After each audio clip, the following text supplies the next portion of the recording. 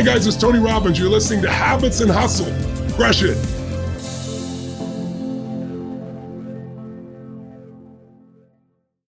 So today on Habits and Hustle, we have Steven Kotler. Steven is an American author, journalist, and entrepreneur. He's best regarded as one of the world's leading experts on ultimate human performance. While best known for his work on flow, Steven also writes about the use of non-ordinary states of consciousness in optimizing performance. He is also the founder of the Flow Research Collective, a research and training organization. The mission of the Flow Research Collective is to understand the science behind ultimate human performance and use it to train up individuals and organizations. His newest book is called The Art of Impossible, and we discuss that and all his other findings on how you can become the ultimate optimized human. Enjoy like I did. You have a lot of books behind you. I do. Yeah. I do. I've got more. I mean, like it's worse. It just goes on and on and on. And here's the crazy part. Wow. This is my office. It's not even my library. Are you joking? I'm not. So you actually have a library? Yeah, I do. I've legitimately got a library. When I was growing up, when I was a little kid, my neighbor had this tiny little library. I was a book fiend from a little kid on. He had a tiny little library in his house. I mean, it was a closet really that he had turned into a library, but I loved it. And I used to go in there and work. And so I always wanted one. So yeah, I've got my office is lined with my books and my library. I have a little library. Wow. Because I was going to say to you, it looks like a library from behind, like just behind you. So how many books? Go ahead. How many books do I have? I was going to ask you, how many books do you read a week? That was my first thing I was going to ask you. It depends. Obviously, it depends on it really depends if I'm reading neuroscience, it's going slower, right? The neuroscience textbooks, and I read a lot of textbooks, so I tend to read I'll read a novel a week, and I'll probably read a science book a week as well. So probably 2 books a week, I would guess. Wow. Sometimes more. Sometimes, and then every now and again, I'll stumble onto a science book that'll take me a month or something like that. But I tend to read about 150 books a year. And what are you reading right now? Like, what are the 2 books you're reading this week? You're gonna laugh. It's the Cambridge Handbook of Imagination. Oh, which, by the way, okay. Here's what's amazing about this book. I have to talk about this book for half a second because it's so cool.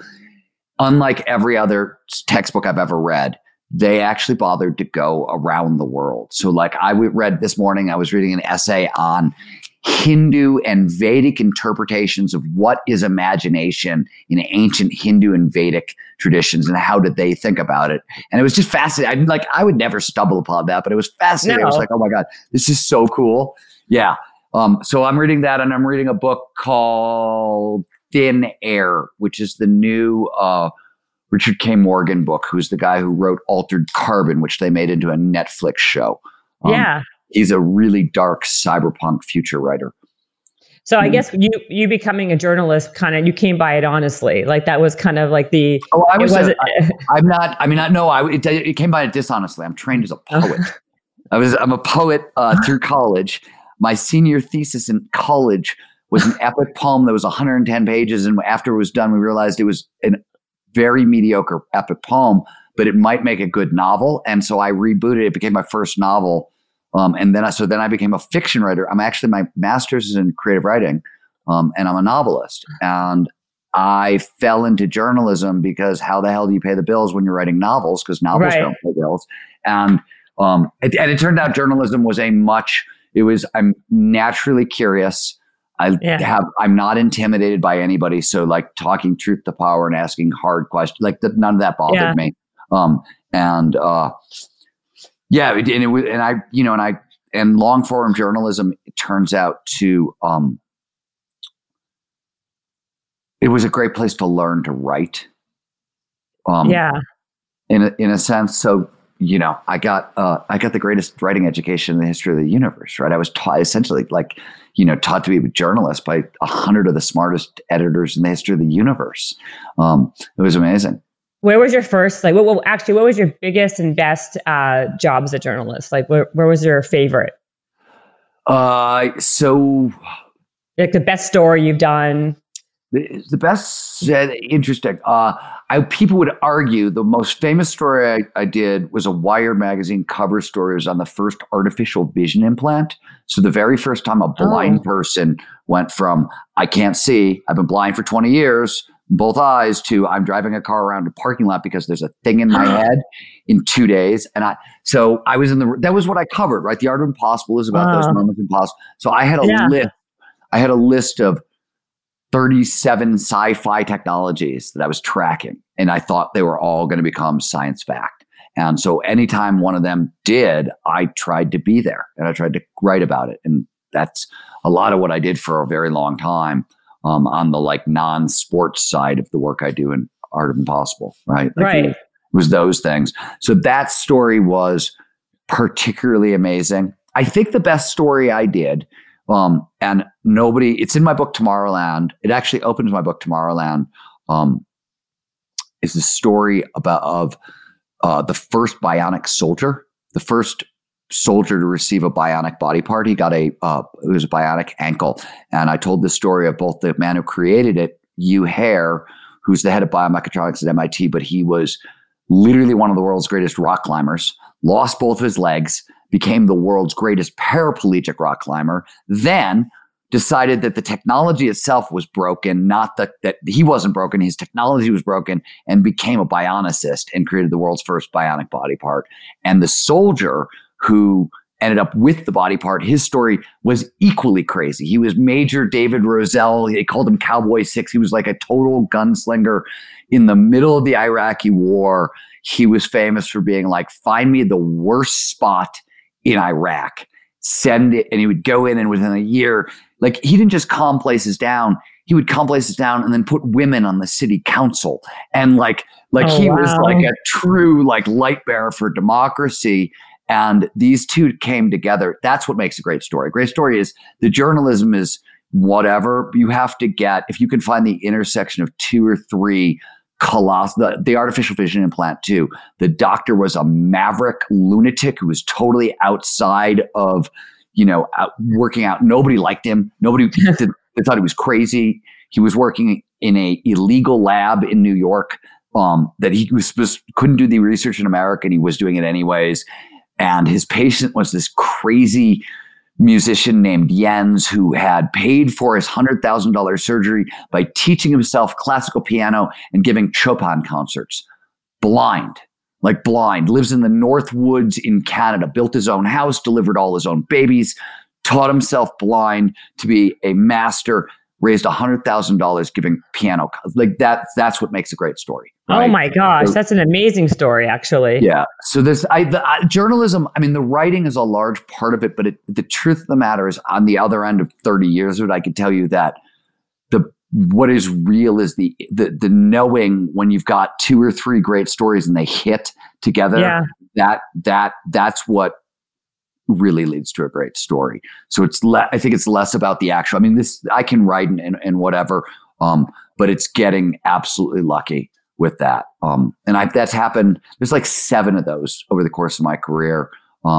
And then the story itself has to, like, one of the greatest stories I ever wrote, Heidi Fleiss, the Hollywood Madam. Oh my God, of course. So Heidi tried to open a brothel in Nevada for women, so male hookers.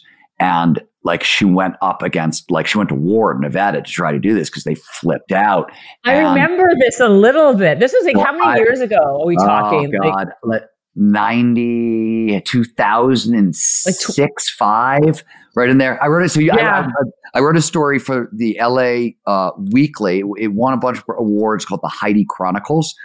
And it would literally I drove from LA to Vegas with Heidi. We never made it because her car exploded, actually caught fire in the middle of the freeway. I mean, it was the craziest thing you've ever seen. There was a brothel war going on. We met brothel spies in Nevada. It was literally I just walked into Oz, as if Oz was being directed by a woman. Right.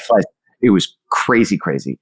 And it involved, I still remember driving down the freeway with Heidi Fleiss. I'm in the front seat of this beat up truck. Her dogs are in the back. She's driving. I'm here. My photographer, this crazy Irishman, Christopher McCann, is sitting here. And Heidi's we're in rush hour traffic on the 405, and her hood is in flames. I mean, like flames are shooting out of the hood. And Heidi's like, she's over there, she's trying to pretend it's not happening. She's like, no, it'll be fine. I mean, it's just a little smoke. And finally, like Chris, who's the calmest, like I've been in war zones with this dude and nothing phases him. And he just sort of like leans forward and looks over at her. He's got a big mohawk. He's a skinny punk rock Irishman. And he just looks at her and goes, lady, pull the fuck over. The funniest thing I've ever seen. Anyways, yeah. So probably not podcast material, but fun journalism stories. Oh, absolutely. No, it's great. Whatever happened to Heidi? Is she what is she doing now? I don't know. I have no idea. She was an interesting, I knew a lot of people who almost exactly. I know what created a Heidi. Like you meet her and you're like, oh, I know you. I know exactly how you got here and where you came from and what happened. Like it makes total sense. Really? Yeah. And so what happened to her brothel? They shut it down. Yeah, figured. They shut it. They didn't. Nevada is ready for women brothels for women. It was the combination of Heidi and the idea that it was just too much. I live in Nevada and it's a outlaw state. It's great in that way. Like really don't regulate on the body. You know what I mean? Right. That kind of stuff. But Heidi was too noisy. Right. The brothel, like these are respected industries in the sense they're part of culture. And Heidi was noisy. And that was their problem. More than what it meant sexuality wise. I thought that was always the feeling I got. I would imagine like you could just do an autobiography of yourself, the stories that you must have just in terms of like the stories, like the life experiences that you've kind of have yourself just from what you've covered and what, even when I read about how you would follow all these extreme athletes into like danger basically without having any kind of knowledge of the sport. Right. And that's how you became. It wasn't even. The athletes intentionally in the 90s tried to kill the reporters. I mean, you think I'm kidding. I once pointed this out to my friend Kristen Almer, who she's actually in Art of Impossible and one of the greatest female athletes in history. And 5 years ago, I was like, we did. I mean, almost everybody who covered this, we all got PTSD. I mean, everybody got PTSD who was the journalists who were covering this stuff. They would go out of their way to try to scare us to death. And it wasn't that hard. No, exactly. What they were doing. That was fairly common. It's funny with journalists, action sport athletes, and you see it with spec ops guys. As a general, we don't tell the stories unless we're talking to other journalists, spec ops people, or action sport athletes, because I've discovered if I tell you a story about my life, the first one's fun. The second one's kind of fun too. The third one, you start comparing your life to me. And by the fourth or the fifth, you feel bad. And it doesn't matter.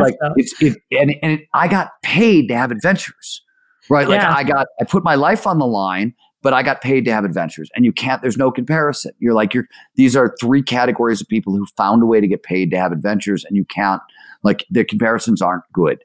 So I could write an autobiography. It's hard to it's not it's hard to believe on one end, and on the other end, it doesn't I don't know. Somebody will write a biography, maybe. Well, I'll say yes to that one. I don't know.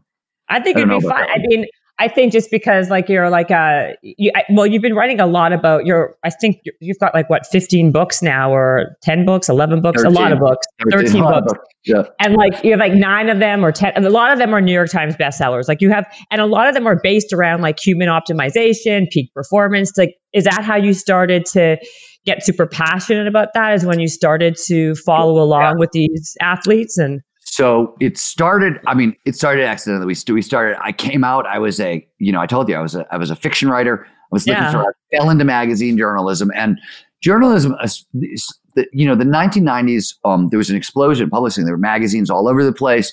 And it was on a certain level, they gave the lunatics the keys to they gave a group of outsider weirdo punk rockers the key of a media empire. That's essentially what the 90s were. And it was, I started, whatever you were curious about, you could cover. And I was covering action sports, and the 90s in action sports is often talked about as the era of impossible, because more so-called impossible feats than ever before were done in every sport. And it wasn't just that I was seeing the impossible. It was it's a very different thing when you see the impossible on a screen, or you go drinking with somebody on a Friday night and you're just hanging out, and then Saturday morning you get up and you go skiing and they do something that for all of recorded history has never been done and nobody ever thought would be done.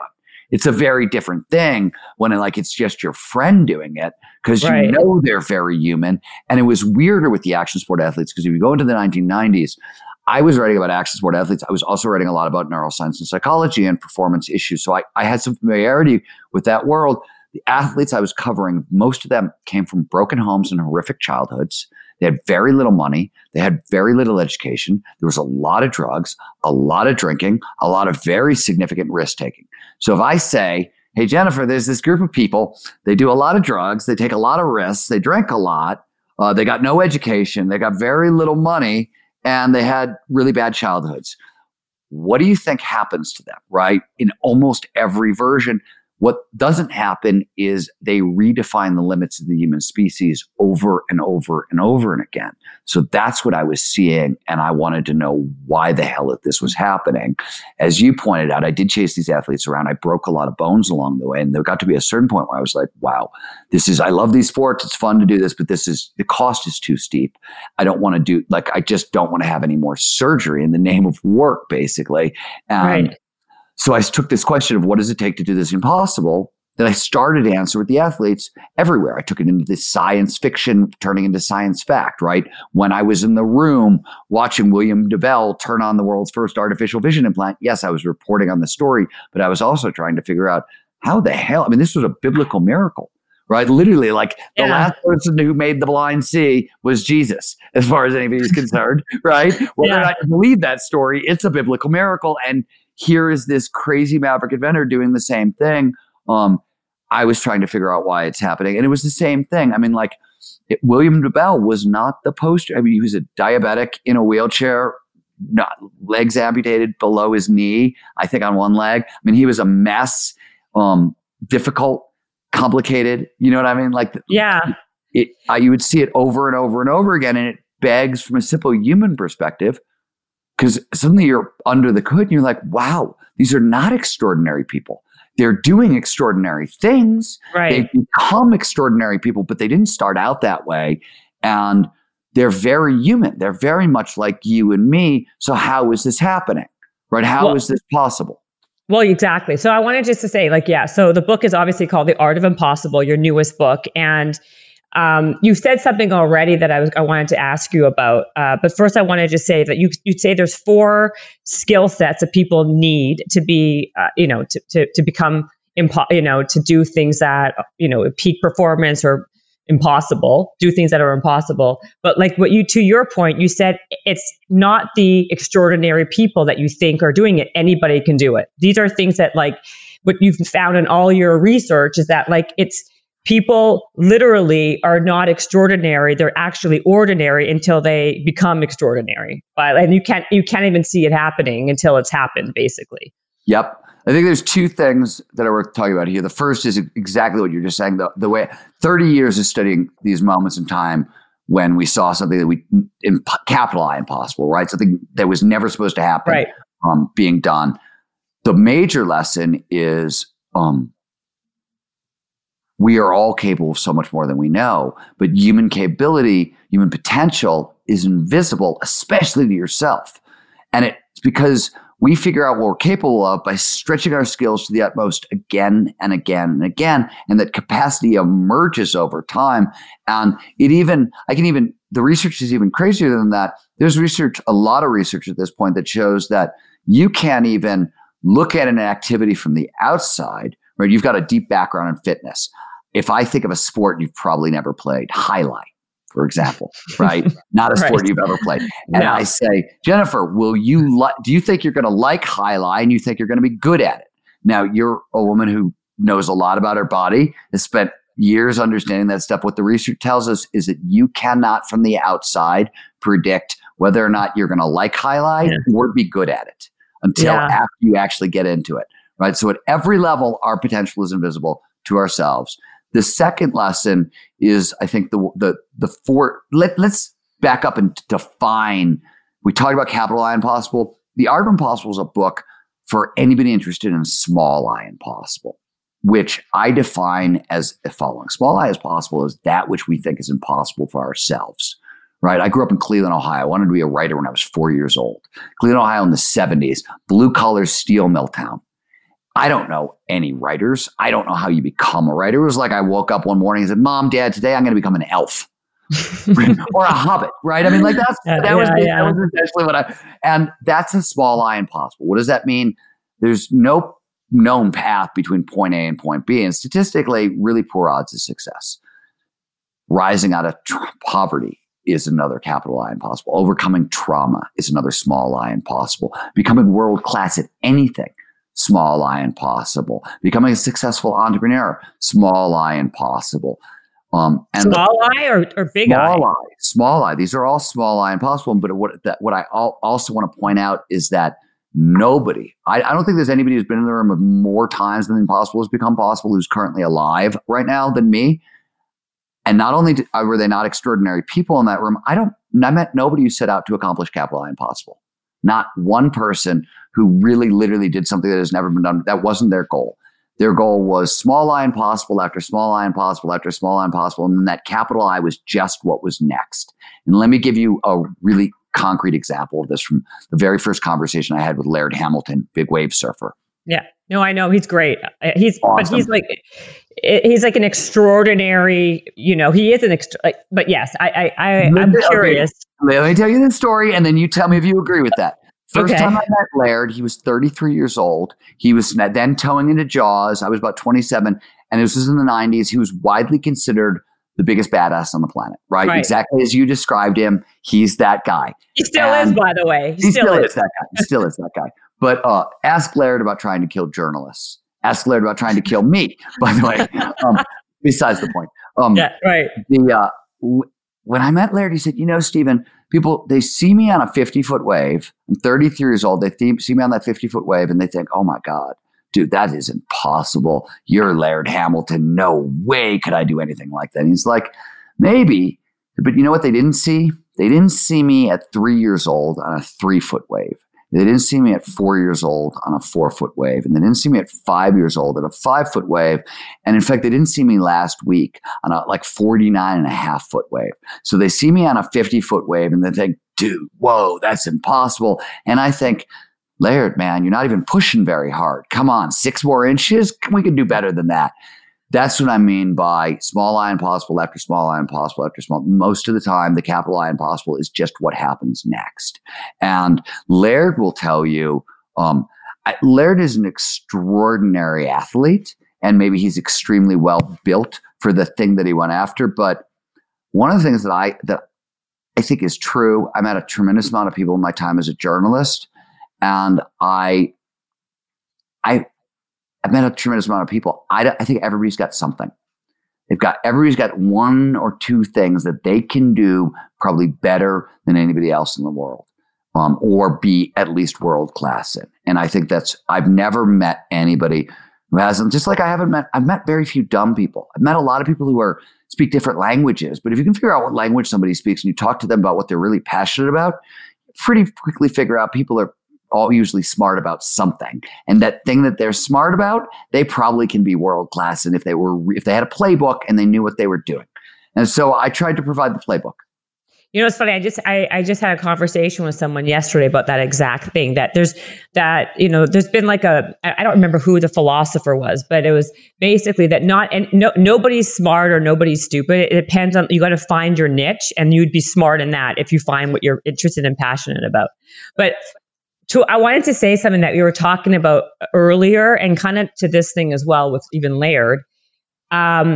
about learning and like what it really is to become, to become, to optimize your performance or to become extraordinary or do things that are impossible. Because in your book, and you talk about this, it's not necessarily what we've all kind of like read about by, Erickson and of course, Malcolm Gladwell, who talks about the 10,000 hour rule, right? That if you just do 10,000 hours at something, you'll become a master at it, right? Because to what you were saying earlier in the podcast is that the extreme people that you were dealing with, they did not have the same background. Like it goes down into like how you were raised, the marshmallow. Like, I really want to you want me to break that down? Yeah, I really want to delve into the learn. Like, how does someone really become extraordinary, and the learning, and like what people think it is, and versus what the research actually shows. Okay, so let's answer your first question. I'm going to invert your order. So yeah, that's fine. As long as you answer them, I don't care. Yeah, I'll answer. What the research shows, because you mentioned it earlier, and there are peak performance is nothing more or less than getting our biology to work for us rather than against us, right? That's all that's going on when we're talking about peak performance. So when we're talking about going for the impossible or just, I want to be my best at work today, the skills are the same because it's just our biology. Mm-hmm. And that biology these are, by the way, skill sets, but motivation. So when I say motivation, I mean external motivation, internal motivation, goal setting, and grit, because it's a catch-all term for these four things. But so it's motivation, learning, creativity, and flow. These are the four skill sets underneath human cognitive performance. And in whatever the task, whatever the goal, easy way to think about it, motivation is what gets you into the game. Learning is what allows you to keep on playing. Creativity is how you steer. And especially when you're steering towards high, hard goals, impossible goals. I want to be a writer. I don't know where the hell I'm going. I don't know that creativity is how you steer, creative problem solving. And then the flow, which is the optimal state of performance. Flow is literally defined as an optimal state of consciousness where we feel our best and we perform our best. And it's universal. If you're human, you can get into flow. We're all hardwired for this. That's the entire, that's the suite of peak performance. That's all anybody is doing. The thing you're specifically referring to is what the action sport athletes presented a big challenge to our standard. There are a number of really standard theories about excellence. What does it take to be the best in the world? And one of them, as you pointed out, is Anders Ericsson's so-called deliberate practice, right? Malcolm came up with 10,000 hours, and Anders himself had said, that's an arbitrary number, right? Like Malcolm was literally said, how long does it take to become like a first chair violinist? Or how many professional violinists had practiced 10,000 hours by the time they were 20? If he had set the cutoff as 30, and Anders himself said, most professional violinists don't start actually playing professionally until they're in their 30s.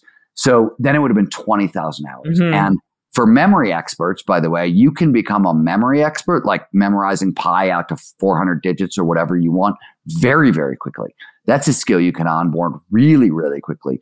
Archery, rifle shooting, those skills come much faster than 10,000 hours. So that's really, it wasn't the exact thing. And what Anders' thing was deliberate structured practice. 10,000 hours of deliberate structured practice. And the problem with the action sport athletes is they were nothing deliberate or structured about the way right? They went out onto the mountain and they had a blast. But as a guy who spent the decade with these people, there was nothing deliberate or structured, or, you know what I mean? Yeah. At all about it. Action sports has gotten that way now. Like there's coaches and it's formalized, and some of those things are a little more deliberate and structured. But back then, no, not at all. The second one was marshmallows. This is Walter Mischel's work, right? If the kids who cannot eat the marshmallow and delay gratification, they perform so much better later in life. And action sports it's a pursuit of pleasure. It's a hedonic experience. These are not people who delay gratification. Everybody in action sports, especially back in the 90s, these were like hardcore hedonists, live fast, die young kind of people. They would have eaten the marshmallow and then some. And yet, they were succeeding. And the other part, the mothers, was that what you pointed out also, which is genetics and early childhood experience is the largest determiner of where you're going to go. And, they didn't have, everybody I met had a crappy childhood experience. It was really rare to find an action sport athlete who was remarkably happy. Most of that, when they were growing up, most of them sort of got driven to their sport. Right. So that was the challenge. And it was a puzzle. And the answer is flow. So what these athletes got very, very good at is producing the state of flow while they were doing their sport. And flow massively amplifies learning and memory. And easy way to think about this. Underneath the state of flow, there's a bunch of different changes to the brain and the body, but you get 5 or 6, depending on the other people around, big feel-good neurochemicals that show up in flow. Dopamine, norepinephrine, anandamide, serotonin, and endorphin.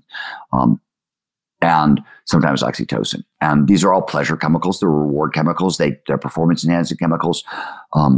But quick shorthand for how does learning and memory work in the brain? The more neurochemicals that show up as an experience, better chance that experience moves from short-term holding into long-term storage. That's another thing neurochemicals do. They tag experience. Super important, save for later. So flow is this huge neurochemical dump, which is why stuff that happens in flow, we tend to really remember. When the DoD did studies on flow and learning, they found that soldiers in flow will learn 240 to 500% faster than normal.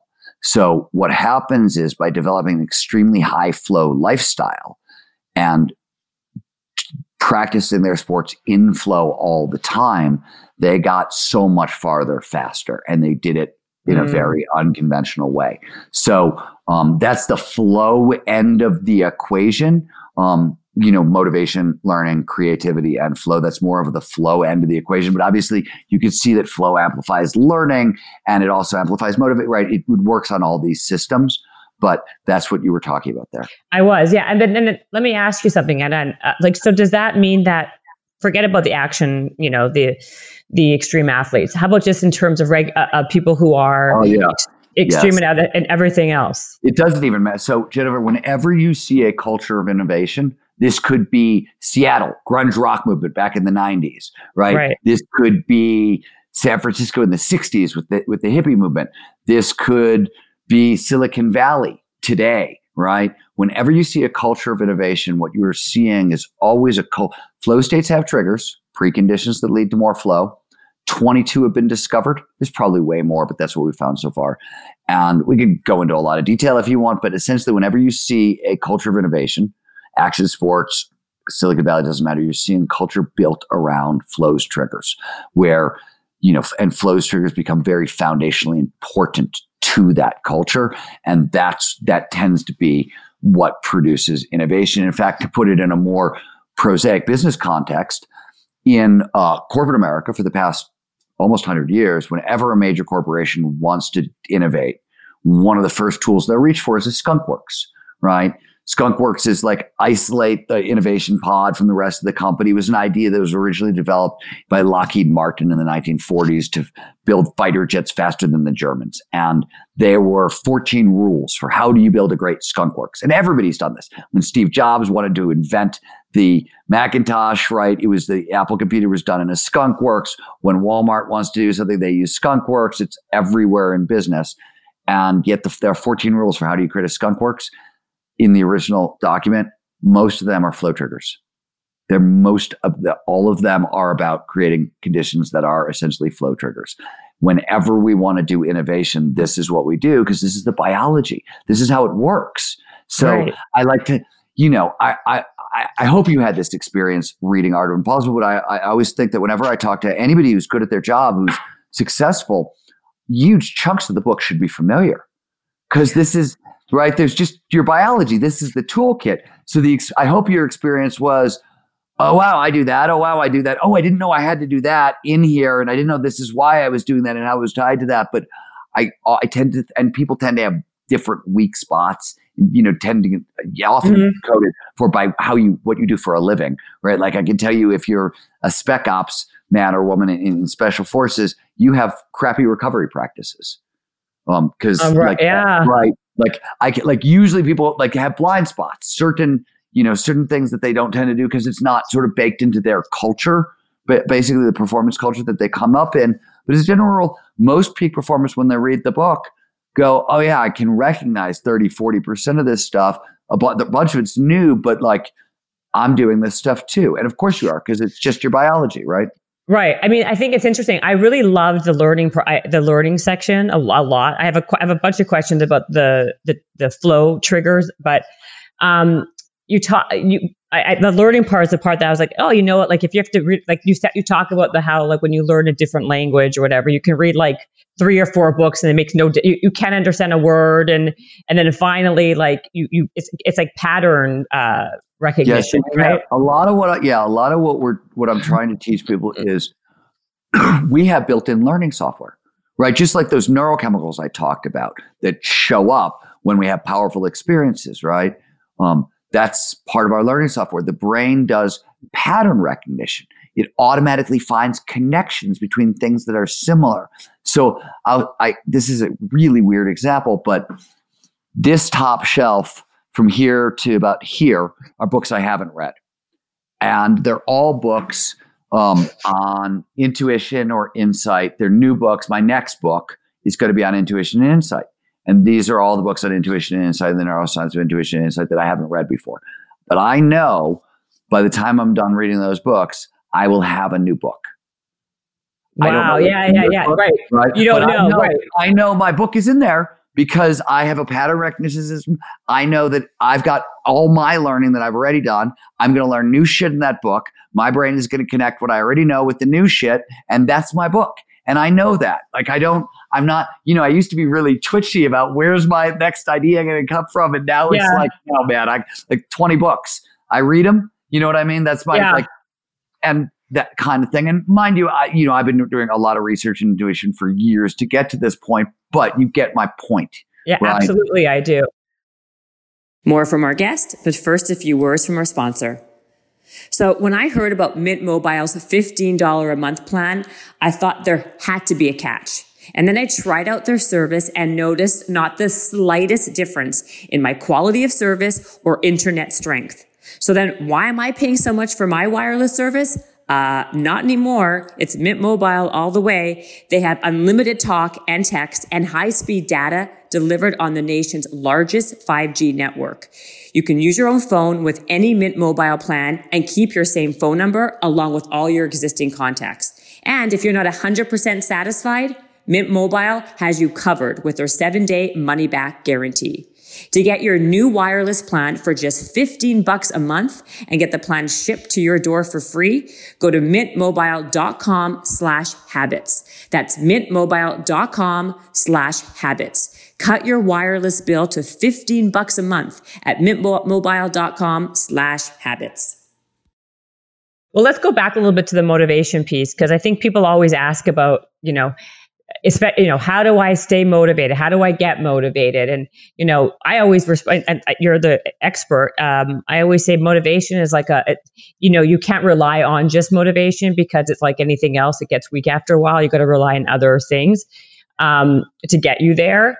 And you talk about like, how does grit play a part in all of this?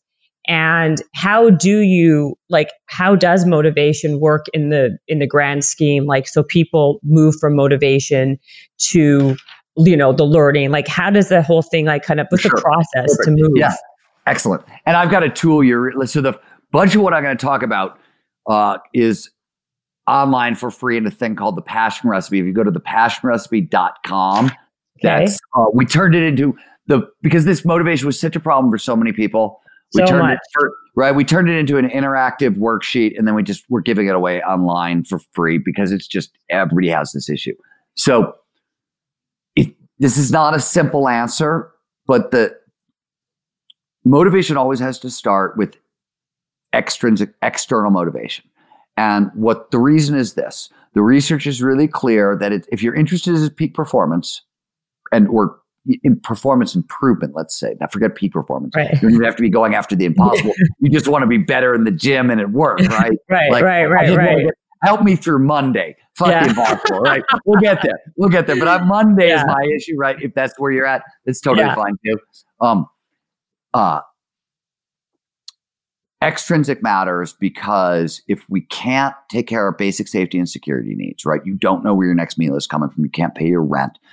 It produces too much anxiety and it blocks performance, just all performance. And so the research is really clear, but it's not a lot of money. That's the crazy part about it. It's literally you need enough to make basic safety and security needs and a little left over for kind of recreation fun, but not much more. And what the research shows is that if you're trying to motivate like productivity and performance improvement, like really simple stuff, once you get above that money threshold, money isn't the biggest motivator. It starts to fade, right? So you need enough money so you get in the game, right? And you can reduce your anxiety, but it's way less than most people think it is. And once that external motivation goes away, what becomes much more powerful is what are known as intrinsic motivators. And there are 5 major ones, and they're designed to work together, to be cultivated in a specific order, in a specific way, and designed to work in sequence. And here's what they are. The first, most basic foundational human motivator is curiosity. Curiosity is our most basic motivator. Curiosity is designed to be built into passion. In fact, when we say passion, biologically, all we're talking about is the intersection of multiple curiosities, right? Once you've located the intersection of, and this is what the Passion Recipe Worksheet will help you do, located the intersection of multiple curiosities and cultivated it to make sure it's really the right spot for you, you're starting to grow passion. Once you attach that to a cause that is greater than yourself and outside of yourself, now you have purpose. So you've got a passion. You got to find a bunch of your curiosities. Where do they intersect? And now what's a big problem in the world that I want to see solved? How does my passion connect to that problem? That's how you do that. Once you have purpose, what do you want? You want the freedom to pursue that purpose. You need autonomy, right? Right. And once you have the freedom to pursue your purpose, you need mastery, the skills to pursue that purpose. Once those things are set up, the next thing the system demands is goals. Where am I going? Right? I got all this stuff. I got all this energy. Where am I going specifically? And it turns out the biology says there are 3 levels of goals we need. Mission level goals for our life, high hard goals, which are like 1 to 5 year goals. Mission level goal, I want to be the world's greatest writer. High hard goal, I want to write a book on cooking. I want to write a book on fitness. I want to write a book on boxing. And then you need clear goals, daily to-do lists, and they all got to be fed in the same direction. On the back end of that is the question you asked, grit. Grit is what you need when the motivation runs out. And the motivation, as you pointed out, it only gets you so far. Now, what sets peak performers apart is just like peak performers stack fuel sources, right? Like they hydrate well, and they eat their vegetables, they eat their fruits, they get good protein, right? They stack fuel sources. Right. Peak performers stack internal fuel sources. You want curiosity, passion, purpose, autonomy, and mastery. Why? Because it's hard here. Life is difficult. It's hard for all of us. And you need all the motivation you can get.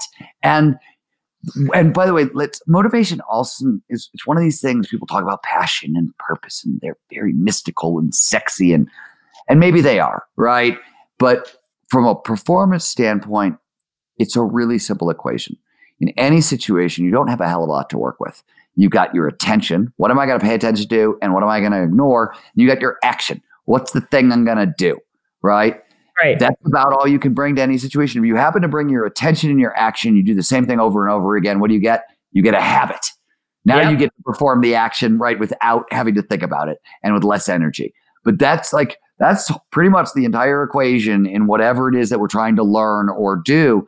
And the thing that you're doing, the action you're performing, as you know, you can get better at it, you can improve, but it happens slowly over time based on like who you are in the world and how well you learn and a whole bunch of other stuff and how well the task fits your skills, et cetera, et cetera.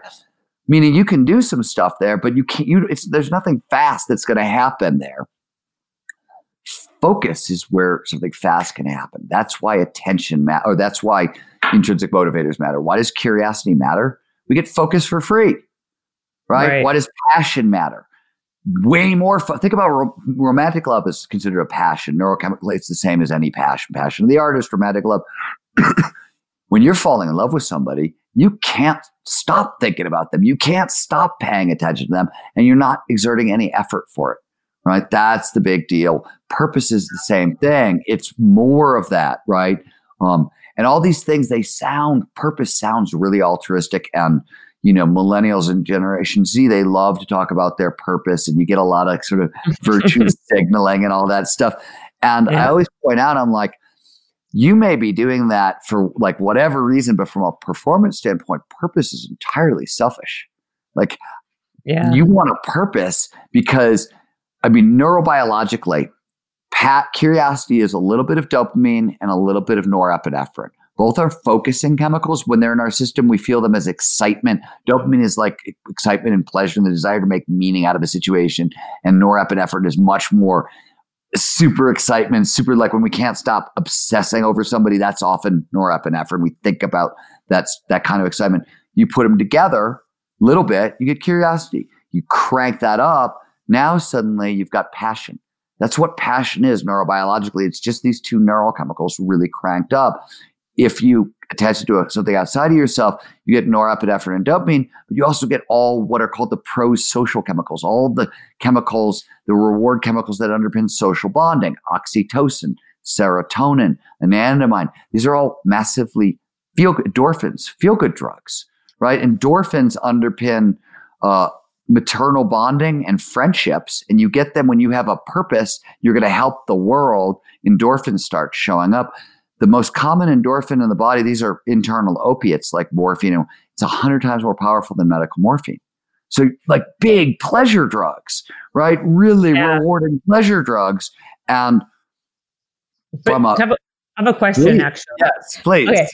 My question is, I feel like I'm like raising my hand, but do we all have, do we all have different levels and amounts of these chemicals? So that's why some of us are, right? Like some of us are more curious than others. Some of us have more, like that guy who climbed El Capitan, the guy who went up there with nothing.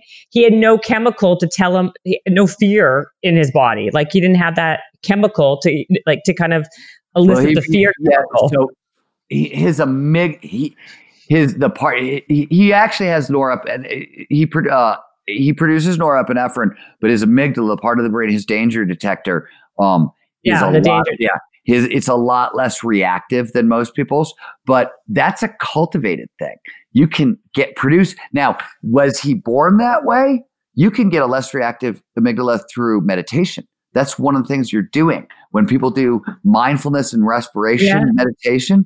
When you separate the gap between thought and feeling and become less reactive, neurobiologically, you're literally making your amygdala less reactive. That's literally what is happening through mindfulness. So was he born that way a little bit more than the average person? Probably, yeah. Probably true, right? There's probably some neurobiology underneath there, but was it a learned skill you have to remember that rock climbing and mindfulness are two activities that require intense focus on the task at hand and breathing. And so, right. So a lot of my early work in action sports, when I was actually the researchers I was working with, I was working a lot with Dr. Andrew Newberg at the University of Pennsylvania. He was studying meditation in Buddhist monks and Franciscan nuns. And we started to realize that the same focus a surfer brings to a wave, a meditator brings to a meditative experience. That was kind of one of the early bits of work we did together. They're very, very similar. That's what I mean by our biology is the same and the things are the same. Yes. Did Alex come in with less fear? He probably, you know what I mean? Yeah.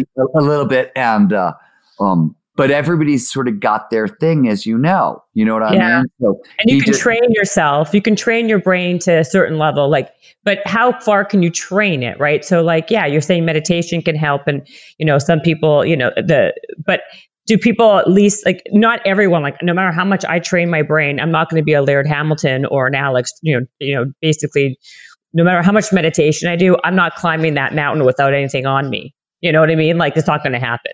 So, right. So everyone has levels. I have to tell you something. As a fitness person and as a rock climber, I can absolutely look at you and tell you that I could teach you to climb, and I can actually tell you I can teach you to climb at a level that you probably would be willing to free solo, like a 5.5 or 5.6 climb. I'm not this happens all the time with climbers. People come into climbing, and I mean, you just start learning to climb more and more without ropes. He took it to the farthest extreme. And so, yes, are you ever going to climb El Cap without rope? No, of course not. But could you get in the ring? Could you actually start playing that game? Absolutely. Absolutely. And in fact, one of the reasons I know this is I can look at you. You're thin, huge advantage with climbing. B, women have better because of how your hips are situated in your body. Women tend to do better at climbing than men and learn it quicker. I mean, but don't you say also that you don't know you're good at something until you actually do it and see if you're good at it too, right? So I didn't say you were going to be a good climber. I just said I could get you to the point that you'd be willing to free solo comfortably. My point is that what you think is impossible is not it's really not. Like as a guy who's climbed for years and years and years, I've watched people come into the sport and learn it, and you'd be shocked. Really? Oh my God. Okay. So maybe I'll take you up on that. Maybe you can go to a climbing gym. Just go to a climbing gym and learn. I've actually done it with my kid, and it's fun. I like it, but it's indoors and I don't go that high. I go to maybe like 20 feet. Now we got to get you a bigger climbing gym. Yeah, I think so. Exactly. You're in Atlanta? I got to find you a climbing gym in Atlanta. No, I'm in LA. You're in LA. Yeah. Oh, yeah. The climbing gym in LA sucks. Oh, it does? Rock Nation's I shouldn't say that, but yeah. It's Santa Monica, right? Yeah, exactly. Yeah, I climbed there. It's not a very good gym. No, it's small. It's very small. That's why I feel like a hero. I feel like it gives me confidence though, because I can get all the way up to the top and I feel like a superhero. If you could climb in there, you could start bouldering people boulder all the time where they're climbing 20-foot walls without ropes all the time. And, by the way, I'm terrified of heights. Nobody ever had. I just didn't like being afraid. So I don't like being the feeling of it. So I will go at anything that makes me feel afraid. I'll go at anyways because I don't like feeling the fear. And I was drawn to the rocks. Like they're beautiful. Like I wanted to have rock climbing is how you get to interact with like rock faces and mountains and parts of nature that you don't get up close to otherwise. And that was really attractive to me. So I got over it, but I never once was outside where I wasn't terrified. Really? Yeah. And do you do free soloing to yourself? Like you go without the rope? I don't know boulder, but no, I won't free. I probably climbed a 40-foot wall without a rope at one point or another. But I don't think anything bigger than that. And I wouldn't do it now. Yeah, well, oh my gosh, that's so scary.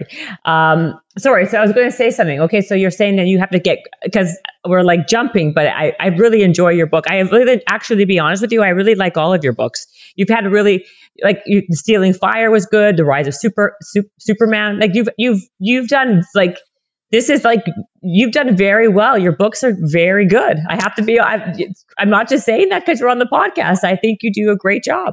Thank you. That's really sweet of you. That's nice. No, it's absolutely true.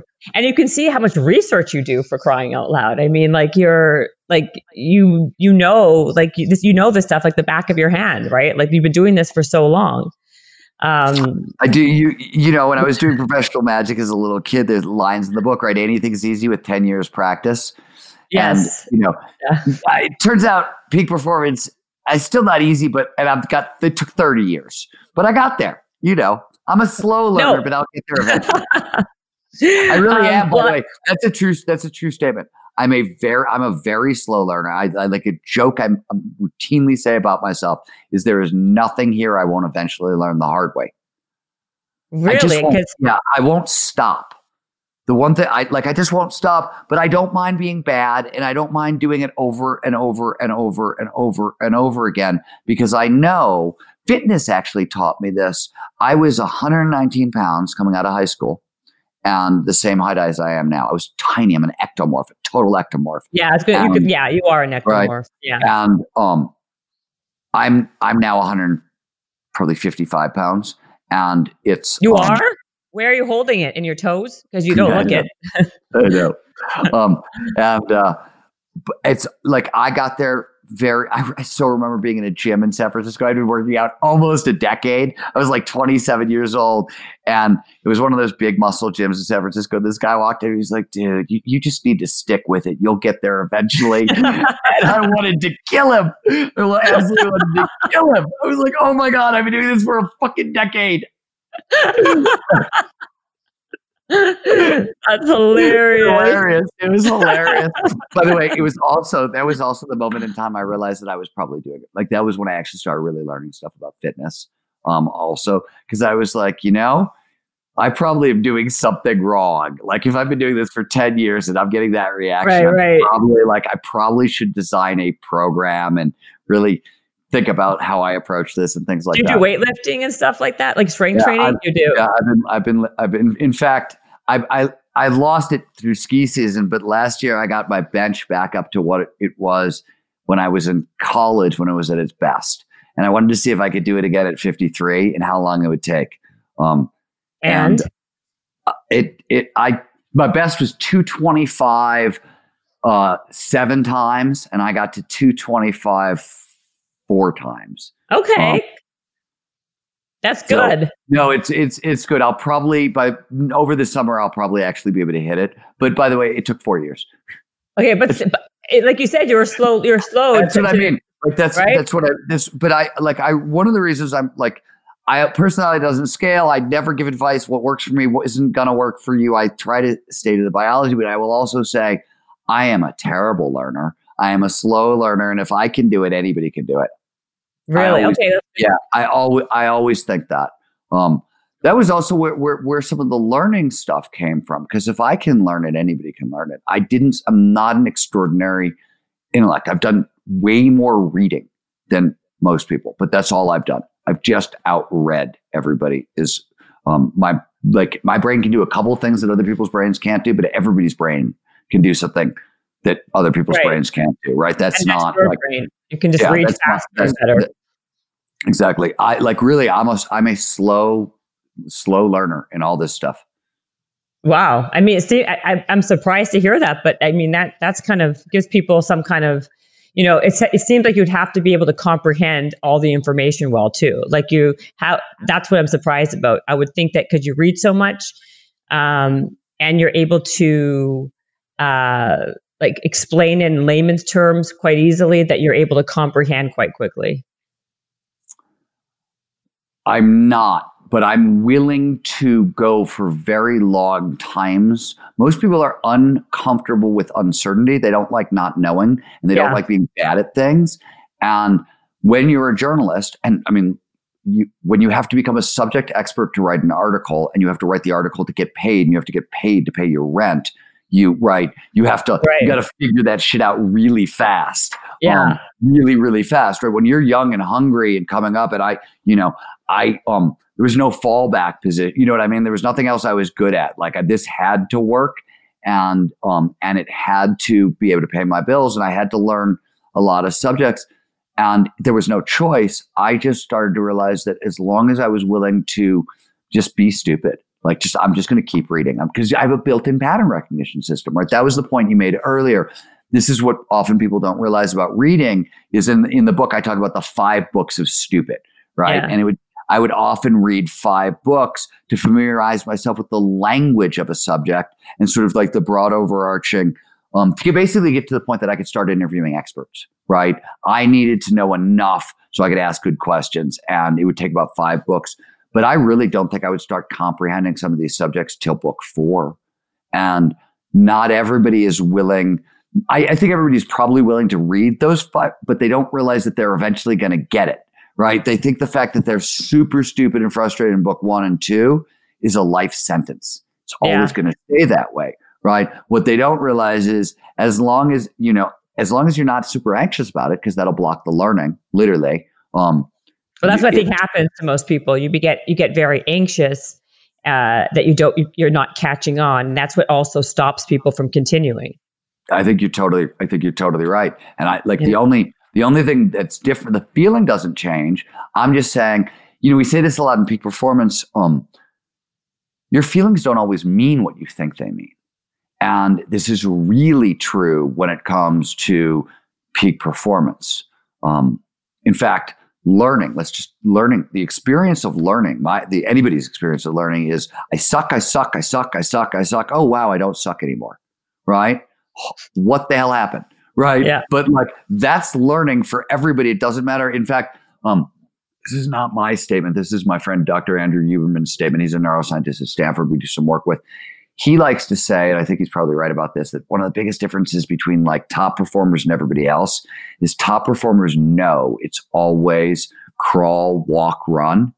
And everybody else goes, man, I don't like crawling. I don't do crawl. I don't even do walk. I want to start by jogging. How do I find a shortcut? Right. And they spend all this freaking time looking for a shortcut so they can start jogging. And peak performers go, oh, yeah. Okay, there's another one of these.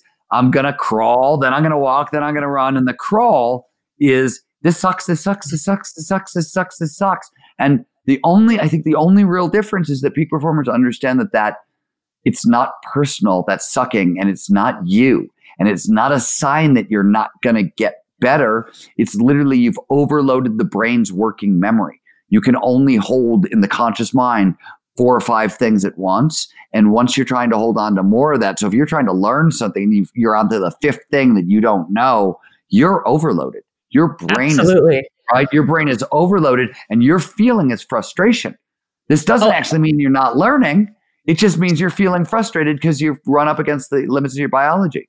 I totally agree with that 100%. And the people that I've met and know as friends, also a friend of mine, they also, you're right. They know it's the crawl, walk, run. They don't try to start by sprinting and running a marathon. But, this is very similar to like weight loss, right? People are like, I want to lose 100 pounds.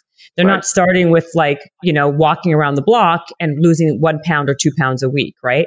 And so when you're not getting it, it's like it becomes very debilitating. You're depressed and you feel less than, right? Because you're not getting to 0 to 60. The brain should be telling you go to 0 to 1 to 2 to 3, right? So I think that totally makes sense. And I also think you said this about grit. You brought up grit earlier, and this is a point I want to make about grit. But I think it's true sort of across the boards, and it's sort of in this sort of neighborhood, which is like when you're trying to learn how to be gritty, you need to learn 2 things. There's the actual, let's say you're trying to get grittier in the gym, right? Or your weight loss, and the grit is, I walked a half mile yesterday and tomorrow I'm going to walk, 100 more yards, right? You have to do that 100 more yards every day, right? You have to do that. That's the grit practice. That's the actual, I'm getting physically grittier. But there's a second part to it, and most people miss this, which is you have to believe that you have the reserves to walk that extra 100 yards. And these are different things and they're different processes, right? So it's not enough to do the thing over and over and over again. You have to also believe it because they're different governors. I'll give you a simple example. Have you ever broken a bone doing a sport? I have, yes. Okay. So as you know that the physical injury takes however long it takes to heal, 6 months or whatever, but the mental injury takes about 1.5 years to heal, right? Like there's a governor on your behavior for about 1.5 years because your body doesn't want to give everything because it doesn't want to get hurt again. It takes about 1 year, right? You're scared and it's unconscious. There's nothing you can do, right? Like as an action sport athlete, it's unbelievably frustrating. I would be, as a skier, right?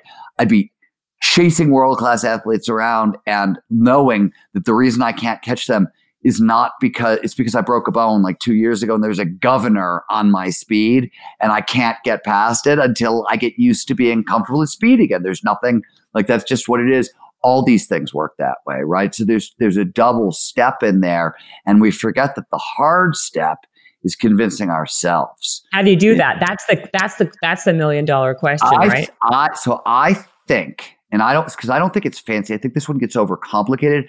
And by the way, I don't know if I have, this is a hard one, right? This is not an Art of Impossible question. I know. This is a Stephen question. So you're at, it's a hard one, but what I think is, I always tell people, we often don't trust our own history. So I talk a lot about invisible skills, right? We all have skills. We know what our skills are, but we all have invisible skills, right? What the example I give in the book is if you grew up in a crap household, your mom and dad were fighting all the time, and it was your job to defuse the argument, to make sure dad doesn't hurt mom or any of those situations, right? That's a bad situation that lots of kids grow up in. You have a skill. You can diffuse arguments. That's a real freaking skill you have. You can build on that. In fact, you take that into the real world, you're a mediator, or there's 3 or 4 guys in my company. They're there because they stay cool no matter what, right? Boss man is out there losing his freaking mind, but I got a couple of guys on my right or left who they're Alex Honnold about business stuff. Yeah. And they don't react like that, even when I'm losing my mind. Like we right? Because they grew up in environments like that. That's an invisible skill. I don't have that skill. And that's a good point. We often don't trust our history with our skills, our strengths, right? We don't notice it that way. And we often don't trust our history about when we've actually how many times did you work out in a row before you thought you were gritty, right? It probably went on for years before you were like, oh, wow, I'm actually gritty because I've been doing this freaking hard physical thing for years in a row. But when do you think the actual grit showed up? Biologically, after 28 days, after you laid down the habit, right? And then 3 months in, that habit was totally automatized. That's when you actually have the grit, but you didn't believe it for 3 years. And that's because you don't trust your history. But you could have looked, if you would have stopped at 4 or 5 months and been like, whoa, I've been doing this thing every day for 5 months. Maybe I can kind of believe that I'm capable of doing that, right? And it's like everything else, right? You're not going to get the belief all at once. It's going to be like the weight loss or everything else we're talking about. It's compound interest, but you have to notice, right? You just have to pay attention to, oh, wow. You know what? I showed up every day and was a little more motivated than I have been previous, that kind of stuff. And I think, so I don't have a magic pill here. I just have the, awareness of our own victories. And maybe pausing. I'm bad at celebrating victories. I'm on to the next thing and on to the next thing and on to the next thing. Right. And I've got, usually it's my best friend who's like, dude, do you know what you just did? And I'll be like, no, but what? Why don't you tell me? Yeah, exactly. I like that also, by the way, you said about compound interest, because I think it's all about the compound interest too. It's always what it is, right? Yeah. It's the hardest thing. I think the 2 hardest things about peak performance for people is the shit that's in Art of Impossible across the board. It's not sexy. It's going to get nobody laid when they talk about it in a bar on Friday night. It's just not that way, right? Like the whiz-bang technologies are sexy, or the substances that you can use to drop, and those are sexy. Those will get you laid on Friday night. Talking about how you actually develop grit by, well, okay, so I'm going to walk 100 more feet than I walked yesterday. Then the next day after that, I'm going to walk. It's not sexy, right? Like what? And it sounds so dumb that it's really hard to even believe it'll work, right? Because it's not those things. So there's a credibility problem because we are, especially in our high-tech whiz-bang world, we expect it to be a lot fancier than it really is. But you know what is sexy? Someone who has grit. Oh, yeah. And someone who is a peak performer. So it may not be sexy to get there, but once you get there, it's super sexy. Oh, yeah. I agree with that. I agree with that. No, you are right about that. Right. And then I wanted to ask you something. One other thing I was going to, you talk a lot. I mean, I've seen a lot of your stuff, and you have a whole company based on flow, right? What's your company called? Flow Research Collective. Flow Research Collective. Because, you talk about we did talk about the triggers to get you to flow.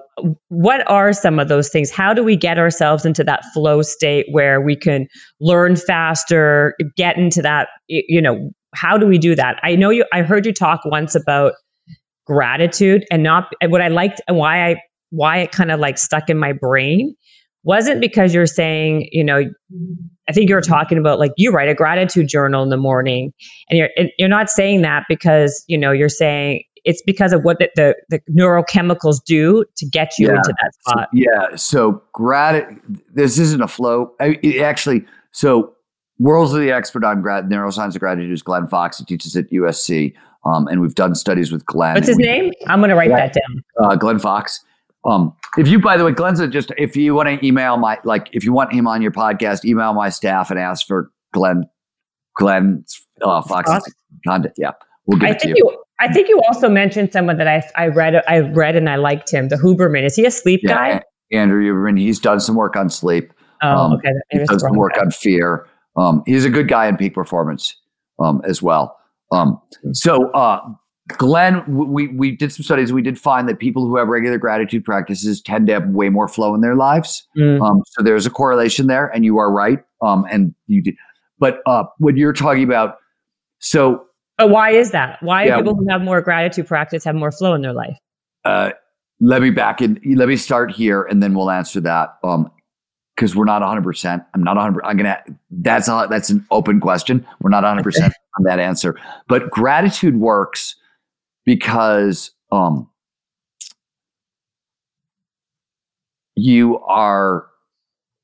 brain takes in a mass 11 million bits of information a second is what we take in from our senses.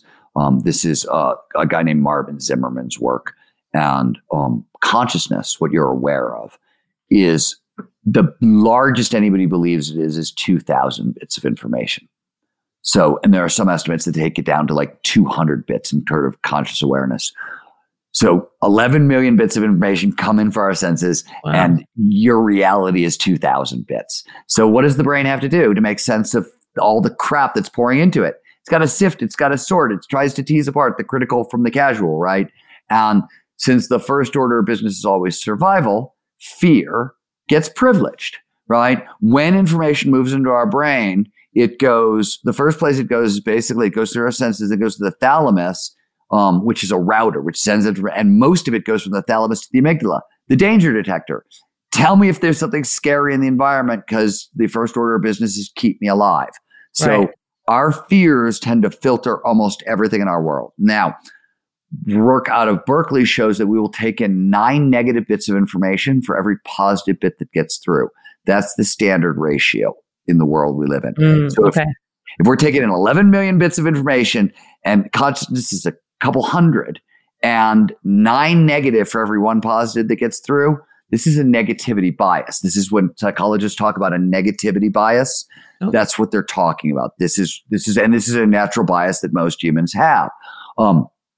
When you do a gratitude practice, what happens is you'll start taking in less negative information, because gratitude works in the same way that affirmations fail. Affirmations fail because the brain has a great built-in bullshit detector. So if you look in the mirror and say, I am a millionaire, I'm a millionaire, I'm a millionaire, and you work at Walmart, your brain goes, shut up, man, you work at Walmart. You ain't no millionaire. Right? And it's demotivating. It's totally demotivating. Gratitude works because you're writing down, I am so happy and grateful that my legs worked this morning and I got out of bed. It's a real thing. And what you're telling your brain is, hey, brain, there's more things that are real and good in my life than you think. And so we start taking in 6 negative for every positive that gets through instead of 9, and it tilts the ratio in our favor. So what is the other thing that gets through? Novel information that helps us obtain our goals. The 2 biggest filters on reality are our fears and our goals. Fears and goals shape almost everything. And when we can dial down fears, you increase novelty, and it's novelty that's usually pointed at our goals. Novelty and the experience of novelty. When we experience novelty, the brain releases dopamine. Dopamine drives focus. Anything that drives focus drives flow. Novelty is a flow trigger. So this is why gratitude will increase flow, we think, because it actually increases novelty, and that leads to it. We also think that gratitude calms you down. For a variety of other reasons that have to do with different flow triggers. Less anxiety tends to lead to more flow. A little bit of anxiety, a little bit is good. That actually produces a little bit of the neurochemical norepinephrine and primes the brain for learning.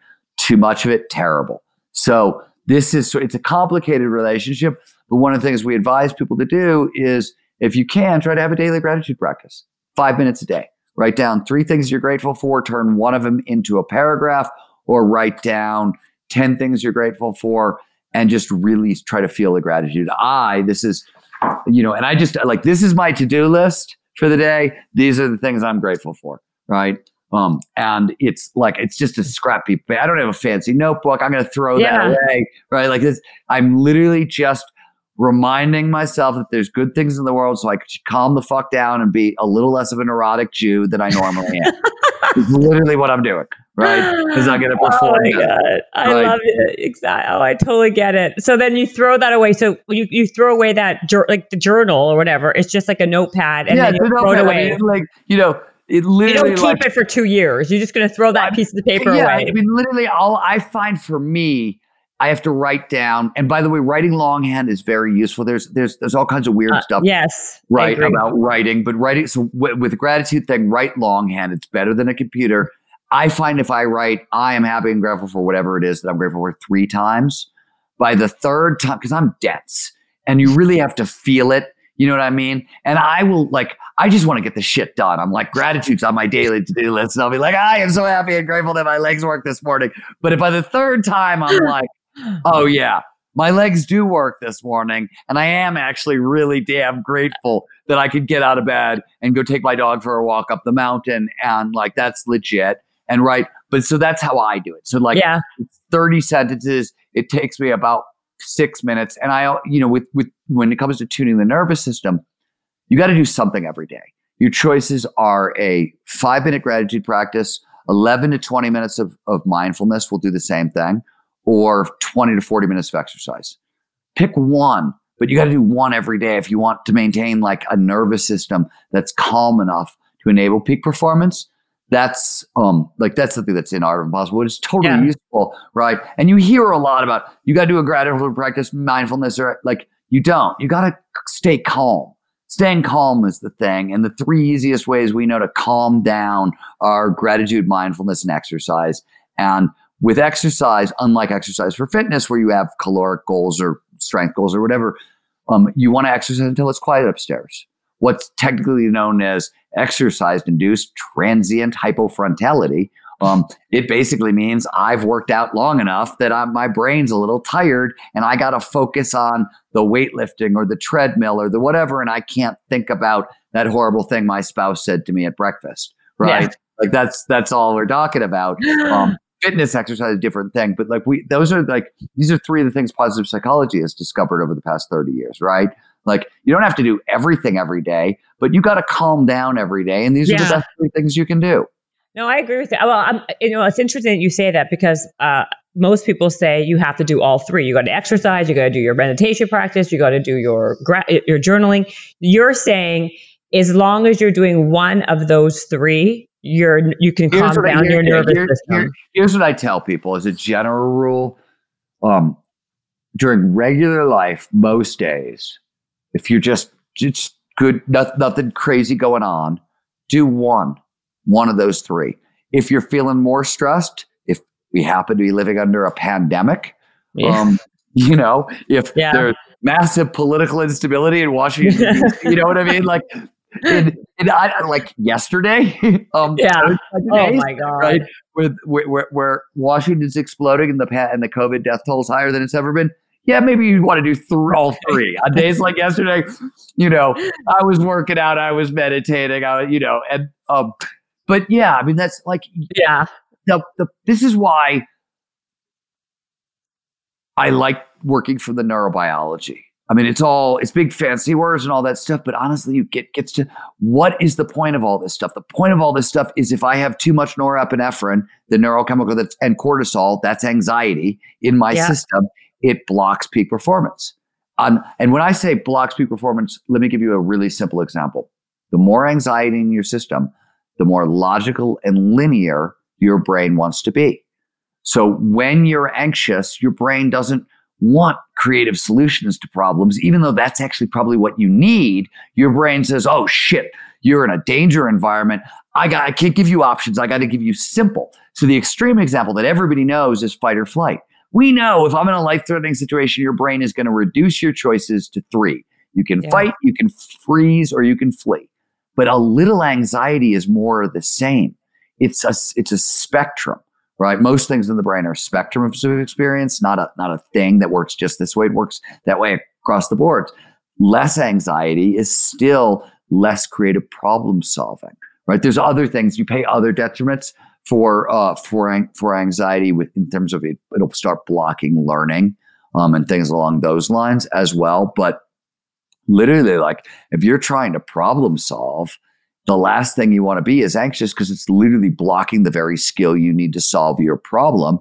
And since anxiety is a natural portion of being human, if you're interested in performing at your best under, I don't know what's going to happen tomorrow or the rest of the day. So like, I'm really psyched. I did my gratitude practice and then I hiked my dog. It wasn't you know what I mean? It wasn't I didn't go crazy. I'm going skiing this afternoon. So it's just a little mellow, take the guy for a stroll, but got a little quiet upstairs and I did my gratitude work. And yesterday, I think it was a hell of a day for everybody in the country. So, a little tune up. So I wasn't a psychopath on your podcast. No, exactly. You weren't at all. In fact, I enjoy talking to you. I can talk to you. I have like another hour of conversation. I could talk to you just about the flow part, but I know I've had you forever here.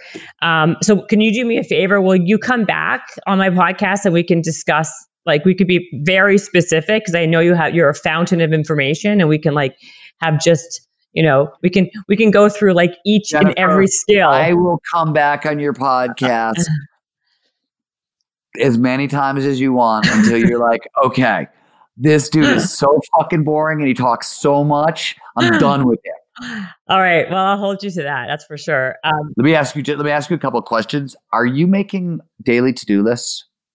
Am I? I'm trying. I'm like you. That's why I laugh. I have the same kind of chicken scratch as you have over there. I find the only way, I'm a big advocate of to-do lists at all, but without them working from home, how do you know when you're done? How do you know when you're done? How do you know, right? Like, to me, a lot of that, like when I see people really lost, the first thing I'm always like is, okay, if you're really lost, daily to-do list. Yeah. It's so true though. I live by them. And like you, that's why I had to laugh because I'm a neurotic Jew too. And I have to do anything to kind of, I exercise just to kind of calm my nervous system. Right. And I have these to-do lists because it makes me feel calm too, Well, a to-do list is a flow chart. A clear goals list is a flow chart, right? And the reason is it lowers cognitive load. All the crap you're trying to think about at any one time, right? And when I lower cognitive load, what do? I liberate more energy. You can use it for focus. That drives flow. So clear goals lists, they do a couple other things, but they're big deal for flow, right? Absolutely. These daily to-do lists, like you want a higher flow lifestyle, that's the easiest place to start. And again, this is a not sexy hack. It's never going to get you laid. And you're going to be like, yeah, that Kotler dude, he doesn't know what he's talking about. He told me to make a list. I want more flow. He told me to make a list. Hilarious. I feel you, but sorry, that's the science. It's so true. Okay, the book is called The Art of Impossible. It comes out, what day does it come out? It comes out January 19th. January 19th. Yeah. You're going to add this to the other list of bestsellers on your list, I'm sure, because it's very good. You're welcome. And you are going to come back and just wait till March. Just let me get through the like. Oh yeah, I don't want you till March anyway. Okay, don't worry. I wanted you, but not that much. Not that exactly. Good. You're good, but come on, not that come good. On, no. Come on. I want that gratitude guy and that Heidi Fleiss woman first. I love it. I would love to get Heidi Fleiss. Heidi would be Heidi's a great interview. Oh my God. Do you have her? I wish you had her information. I have no idea, but you could probably, I'll bet she's repped. I'll bet Heidi Fleiss has an agent. Just go on IMDb. She's got an agent. I heard that she lives in a chicken coop in the middle of God knows where. Well, no, she lives in Pahrump, Nevada. And right. And her neighbor, she accidentally, this is so Heidi, she accidentally moved next to, was moving there, the oldest hooker in Nevada. And the oldest hooker in Nevada runs a bird sanctuary and had chickens and everything. And Heidi, and she was dying. And Heidi's everybody's Jewish mother. I mean, that's to do her job, you kind of got to have the right, You got to have those skills kind of thing. So you can see that. And so literally, like when I was trying to do my article with Heidi, she was freaking out because like she's trying to care for the dying hooker next door and the 10,000 birds, and she doesn't know anything about animals. That was part of like, So my God, that's funny. She's a big-hearted, really interesting woman. And people don't talk about this, but like there's peak performance, there's peak performance, there's peak. You know what I mean? Like I got a chance recently to interview Remy Adelke, who is a former shot caller, street gang shot caller. Then he became a U.S. Navy SEAL. Then he became a actor, and now he's directing and writing in Hollywood. I mean, like he had the full arc. But we were talking about it. I was like, people don't talk about it. I wanted to know about skill transference from the street into the SEALs. Yeah. And he was like, nobody asked me those questions. I was like, I grew up around drug dealers. I knew drug dealers. This is not an easy job. It's a really damn hard job, and scary under bad conditions and a lot of risk and blah, blah, blah. And you can dislike the job. You could say it's illegal. You can say it's wrong, but it's hard. And some people are better at it and some people are worse at it. And that's performance skills. And I'm just interested. Yeah, I don't care. Absolutely agree. Like, totally. I got that journalist thing. I can park my morality at the door for a couple hours and hear you out, you know? Oh, absolutely. I'd love to. I was going to say, I would love to listen to that interview. I'm curious to hear what if you go to the Flow Research Collective, we have a podcast, Flow Research Collective Radio. Right. And it's Remy Adelke. It's one of our podcasts that we did. So people can find you. Tell them where they can find you. You can find the book, theartofimpossible.com is the book. We talked about the passion recipe. So thepassionrecipe.com. Here's something else for your listeners. We talked about flow. We didn't talk about how they can get more of it, but flowblocker.com. So there are 6 major blockers that stand between people and more flow. Everyone usually has one that they're guilty of more than anything. And we built a diagnostic around it, and that's free too. That's what I want you to come back on and talk. We're going to have a whole podcast about this flow stuff for sure. Yes, we will. Yes. And we're going to have a whole podcast about this flow stuff and your pink boxing gloves, because I got questions. That is a deal, Stephen. Right. That's perfect. The book is called The Art of Impossible, Stephen Kotler. It's out now, because by the time this podcast comes out. And you've been great. Thank you so much for coming on Habits and Hustle. Habits and hustle, time to get it rolling. Stay up on the grind, don't stop, keep it going. Habits and hustle, from nothing into something. All out, hosted by Jennifer Cohen. Visionaries, tune in, you can get to know them. Be inspired, this is your moment. Excuses, we ain't having that. The Habits and Hustle podcast, powered by Habit Nest. This episode is brought to you by the Yap Media Podcast Network. I'm Hala Taha, CEO of the award-winning digital media empire, Yap Media, and host of Yap Young and Profiting Podcast, a #1 entrepreneurship and self-improvement podcast where you can listen, learn, and profit. On Young and Profiting Podcast, I interview the brightest minds in the world, and I turn their wisdom into actionable advice that you can use in your daily life. Each week, we dive into a new topic like the art of side hustles, how to level up your influence and persuasion, and goal setting. I interview A-list guests on Young and Profiting. I've got the best guests, like the world's #1 negotiation expert, Chris Voss, Shark Damon John, serial entrepreneurs Alex and Layla Hermosi, and even movie stars like Matthew McConaughey. There's absolutely no fluff on my podcast, and that's on purpose. Every episode is jam-packed with advice that's going to push your life forward. I do my research, I get straight to the point, and I take things really seriously, which is why I'm known as the podcast princess and how I became one of the top podcasters in the world in less than 5 years. Young and Profiting Podcast is for all ages. Don't let the name fool you. It's an advanced show. As long as you want to learn and level up, you will be forever young. So join podcast royalty and subscribe to Young and Profiting Podcast, or YAP, like it's often called by my YAP fam, on Apple, Spotify, CastBox, or wherever you listen to your podcasts.